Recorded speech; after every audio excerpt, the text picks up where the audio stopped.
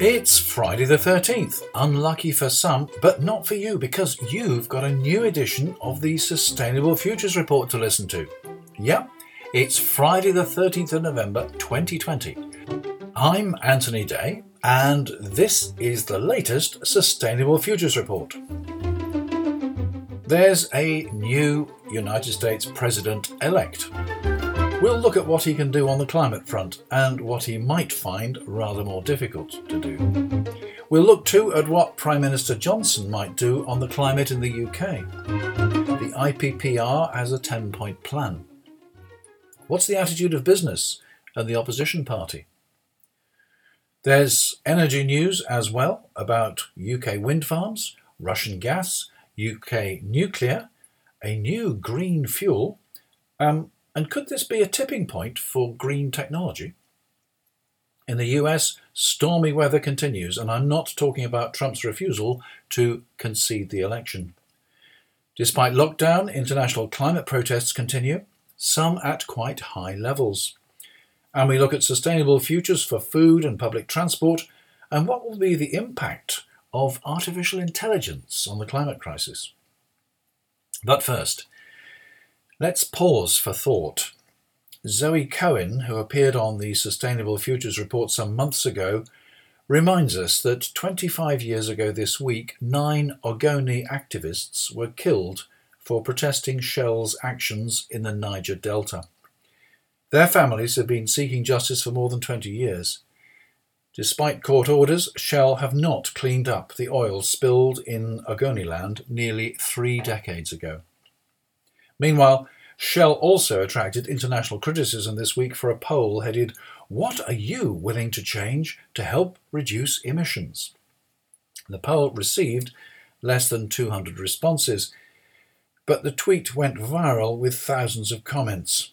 "I'm willing to hold you accountable for lying about climate change for 30 years when you secretly knew the entire time that fossil fuel emissions would destroy our planet," responded US politician Alexandra Ocasio-Cortez.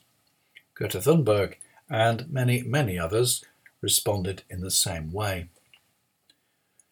Yes, there's a new president-elect in the United States, and Joe Biden has confirmed that one of the actions on his first day in office will be to rejoin the Paris Climate Agreement.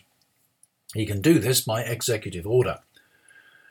Other plans to meet the climate crisis, such as building a new green infrastructure, will depend on the cooperation of the Senate, currently held by a Republican majority. It's said that he may get such plans approved, provided that they're not seen as green. But Majority Leader Mitch McConnell has indicated that he will oppose almost anything the new president wants to do. He's maintained that pledge ever since he pledged unsuccessfully that Obama would be a single-term president. One of Biden's early appointments must be a new head for the Environmental Protection Agency so that it can start reimposing controls on the fossil fuel industries. Presumably, that appointment will have to be ratified by the Senate in the first of many battles. There are 2 runoffs for the Senate seats taking place in January in Georgia. If the Democrats win them both, the Senate will be divided 50-50, and the Vice President will have the casting vote. However, early reports suggest that the Democrats will take only one of the seats. Prime Minister Johnson is expected to announce his green infrastructure plans this week after the Sustainable Futures Report publication deadline. It's likely, in part at least, to be a rerun of his presentation to the Conservative Party conference. At the time, he made much of technology, and there were warnings that he should not rely on a silver bullet. A decade-long rollout of home insulation and heat pumps to replace gas boilers is urgently needed to enable the UK to meet its climate obligations and recover from the COVID-19 recession, says the Climate Coalition of 70 charities and campaigning groups representing about 22 million supporters around the UK. The IPPR, the Institute for Public Policy Research, this week published the Road to COP26. The government promises us a 10-point plan for a green revolution the IPPR sets out its own 10 points. First, the UK needs to uprate its NDC. The NDC, or Nationally Determined Contribution, is the nation's commitment under the Paris Agreement. Previously, this was all bundled in with the EU NDC, but of course in the future, the UK will have to set its own. Estimates suggest that the government will need to reduce emissions by up to 69% by 2030 at the very least, in order to reach net zero and keep within a 1.5 degrees centigrade target. This must be done domestically without any international credits. Incidentally, Climate Action reports this week that a number of business groups have written to the Prime Minister urging him to announce an ambitious NDC for the UK. Secondly, going back to the IPPR report, targets for consumption emissions must take into account emissions occurring abroad as the consequence of manufacturing goods for the UK market. The UK must manage its global environmental footprint and must not import products with standards that would not be accepted at home. The report recommends that the UK government should establish a net zero and just transition delivery body, an NZJT, led by the Department for Business, Energy and Industrial Strategy, which would include representatives from other government departments such as the Treasury and the Department for Work and Pensions, and local authorities and metro mayors, trade unions, the industrial sector, financial institutions, civil society, and the National Infrastructure Commission. This NZJT should be responsible for developing and delivering a national net zero delivery plan, which must be centred around a just transition, and there should be a roadmap for every sector. The UK government, says the IPPR, should use the 10-point plan to set out an ambitious package that accelerates progress towards net zero and the restoration of nature, sets the UK on a recovery path after COVID-19 and also helps achieve its objective of levelling up the economy. The government should set up a home improvement plan based on heat pumps combined with high energy efficiency standards. It should also invest in nature restoration and transport infrastructure. The authors also believe that investment should help industry to develop carbon capture and storage and a new hydrogen industry. The government, they say, should establish a national investment bank with a remit centred on a just transition to a net zero economy and the restoration of nature. Didn't we used to have a green investment bank? The one that was stripped of its environmental responsibilities and sold off to an Australian finance group. As soon as the government publishes its plans for the Green Revolution, we'll see how it measures up. The opposition Labour Party is keen for a green recovery to be implemented as soon as possible, and certainly before next year's COP26 UN conference on climate change. Protesters are keeping up the pressure for climate action across the world. The pandemic makes protests difficult, and Extinction Rebellion were dismayed to find that there are no special dispensations for street protests under the UK's latest lockdown regulations. One supporter took things into his own hands last weekend and climbed a construction crane in Norwich, Eastern England, last weekend. He unfurled an Extinction Rebellion banner and stayed on the gantry some 33 metres above ground for 2 nights and 2 days. 17-year-old Alex Sidney was arrested when he eventually climbed down on suspicion of criminal damage, aggravated trespass, breaching COVID-19 regulations and a public order offence. In Norway, members of the organisation Nature and Youth are taking the government to the Supreme Court in an effort to prevent the issue of further licences for oil exploration. Norway has tremendous green credentials. For example, it has the highest concentration of electric cars in Europe, if not the world, with over 40% of cars sold in 2019 being electric. It fully endorses the Paris Agreement and is a major contributor to the Green Climate Fund. The irony is that much of this is based on Norway's sovereign investment fund, the proceeds of oil. Norway is Europe's largest oil producer after Russia. Oil inevitably leads us on to this week's energy news. The BBC reports that the Grangemouth refinery in Scotland is to be scaled back in the face of dramatically falling demand as a result of the COVID pandemic, with the loss of some 190 jobs. Parts of the plant to be mothballed date from the 1940s and 1950s, and there are doubts whether they will ever be reopened. This depends on the recovery of demand, and given that commuting patterns are changing, electric vehicles are becoming more widespread, and there is increasing pressure to reduce emissions by reducing the use of fossil fuels, it must be unlikely that demand will ever return to pre-COVID levels. Grangemouth is one of 6 refineries in the UK and the only one in Scotland. Given that it will now be one of the smallest, this may have some implications for Scotland's hopes for independence. In his recent conference speech, the UK Prime Minister expressed his belief that every home in Britain would be powered by electricity from offshore wind turbines. Energy giant RWE casts some doubt on this, claiming that the onshore grid cannot keep up with the needed connections. It all comes down to regulation. Since investment in the power infrastructure is eventually paid for by consumers through their bills, the regulator, Ofgem, restricts the level of investment to what it considers absolutely necessary. RWE, National Grid and Scottish Power are all urging for these controls to be loosened. Without this, they warn that the UK's net zero climate targets could be at risk. Russia has vast gas reserves and has plans to continue to expand production. Gas is, of course, much cleaner than coal, but it's still a fossil fuel. The Russians also plan to develop a supply of hydrogen and to exploit carbon capture and storage. There are 2 ways of making hydrogen. One is to extract it from water using electrolysis, but if you have vast quantities of natural gas, it makes sense to strip hydrogen from that. The problem with extracting it from natural gas is that CO2 remains, hence the need to use carbon capture and storage. As I've commented on many occasions, it's the philosopher's stone of the energy industry. It'll be absolutely wonderful when it works, but for the moment, commercial exploitation of carbon capture and storage is extremely limited. I haven't mentioned Hinkley C for some time. That's the new nuclear power station being built down in Somerset. The one that's over budget and should have been cooking Christmas turkeys in 2017, even though it was already years late by then.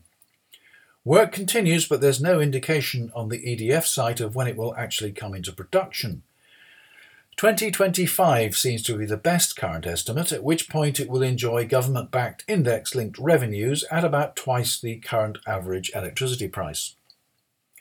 Undismayed and supported by the Labour opposition, the government is now expected to approve the construction of another new nuclear plant at Sizewell in Suffolk.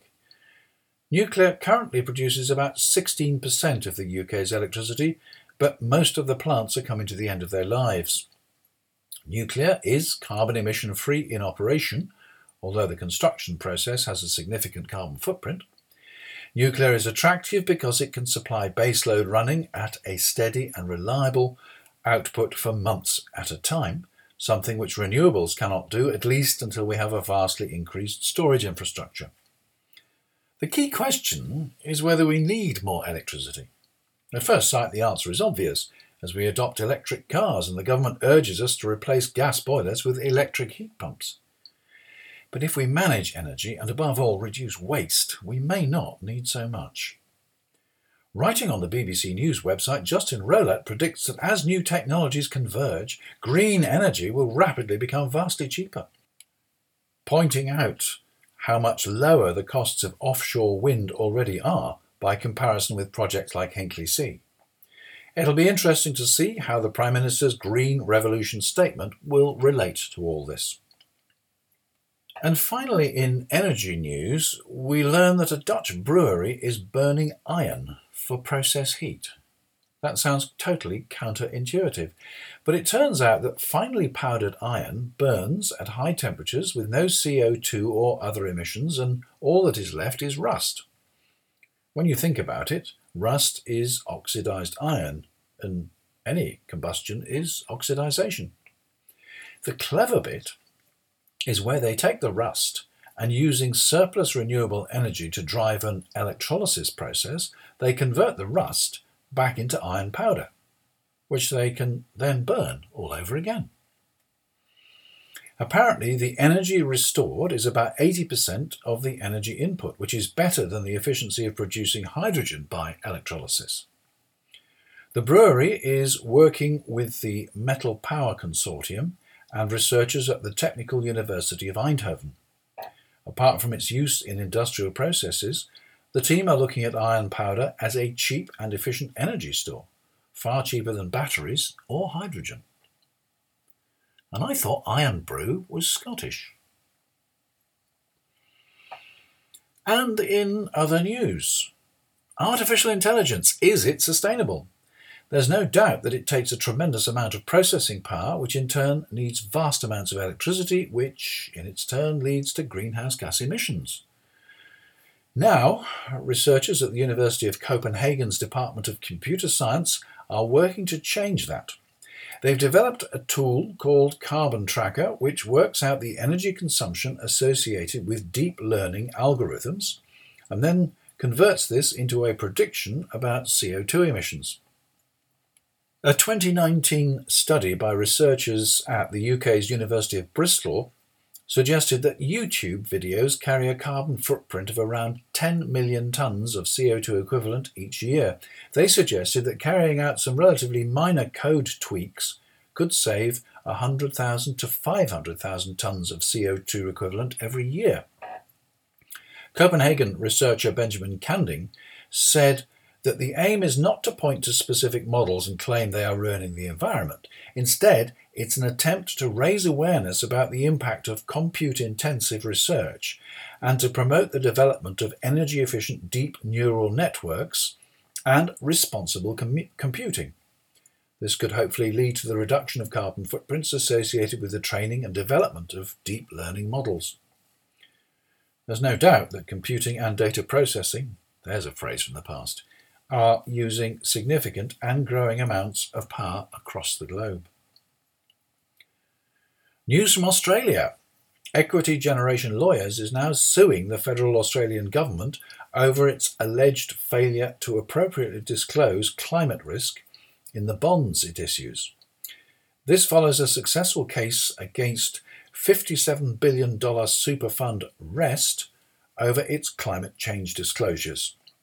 The Sydney Morning Herald reports that the settlement included a commitment from REST to publish all portfolio holdings and align its investments with a net zero emissions target by 2050. Commenting on the case against the government, "We're in it to win," said Principal David Barnden.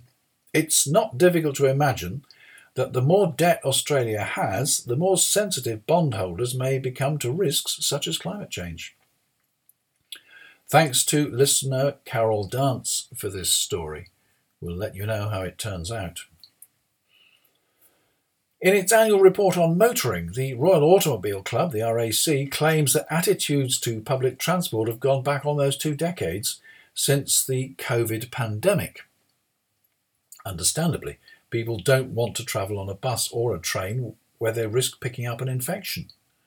More and more people are relying on their cars, and there's been an upsurge in second-hand car sales.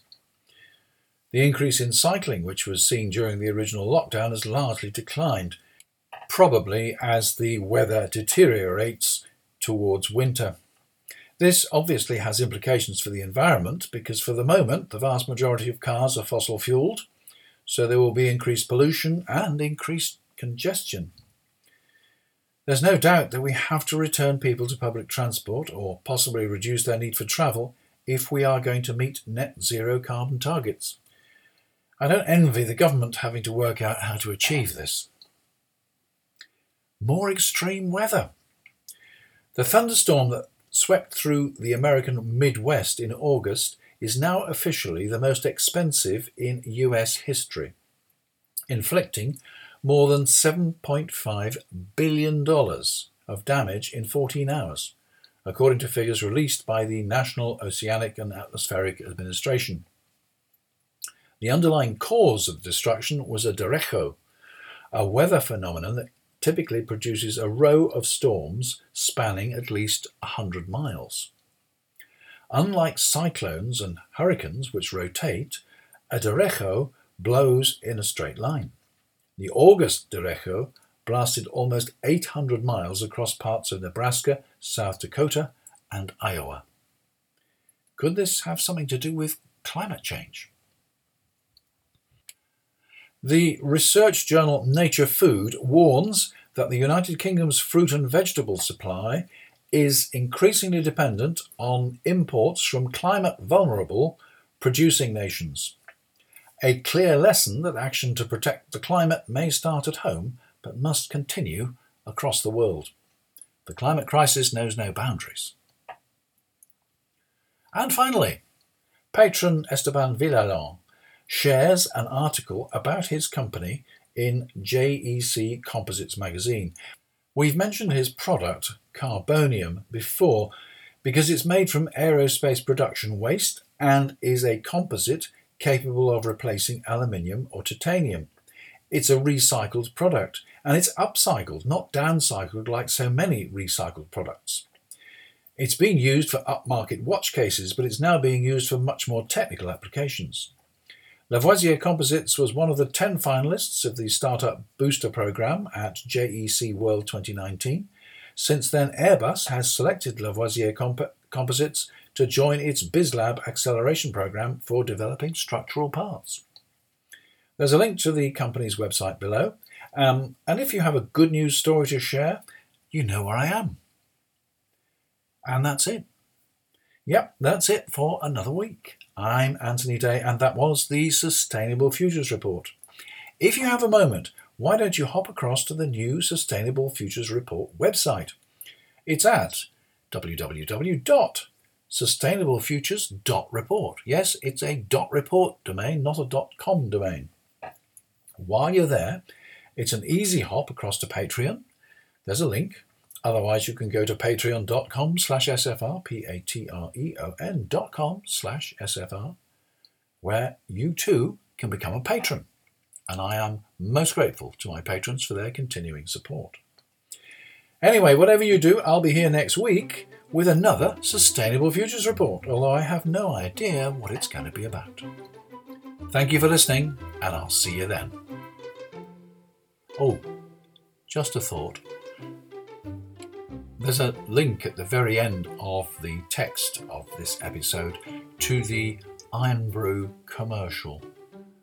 Irn-Bru, a soft drink available in Scotland, and nothing whatever to do with burning iron filings to heat a Dutch brewery. But anyway, I thought it was amusing. Have a look. Bye.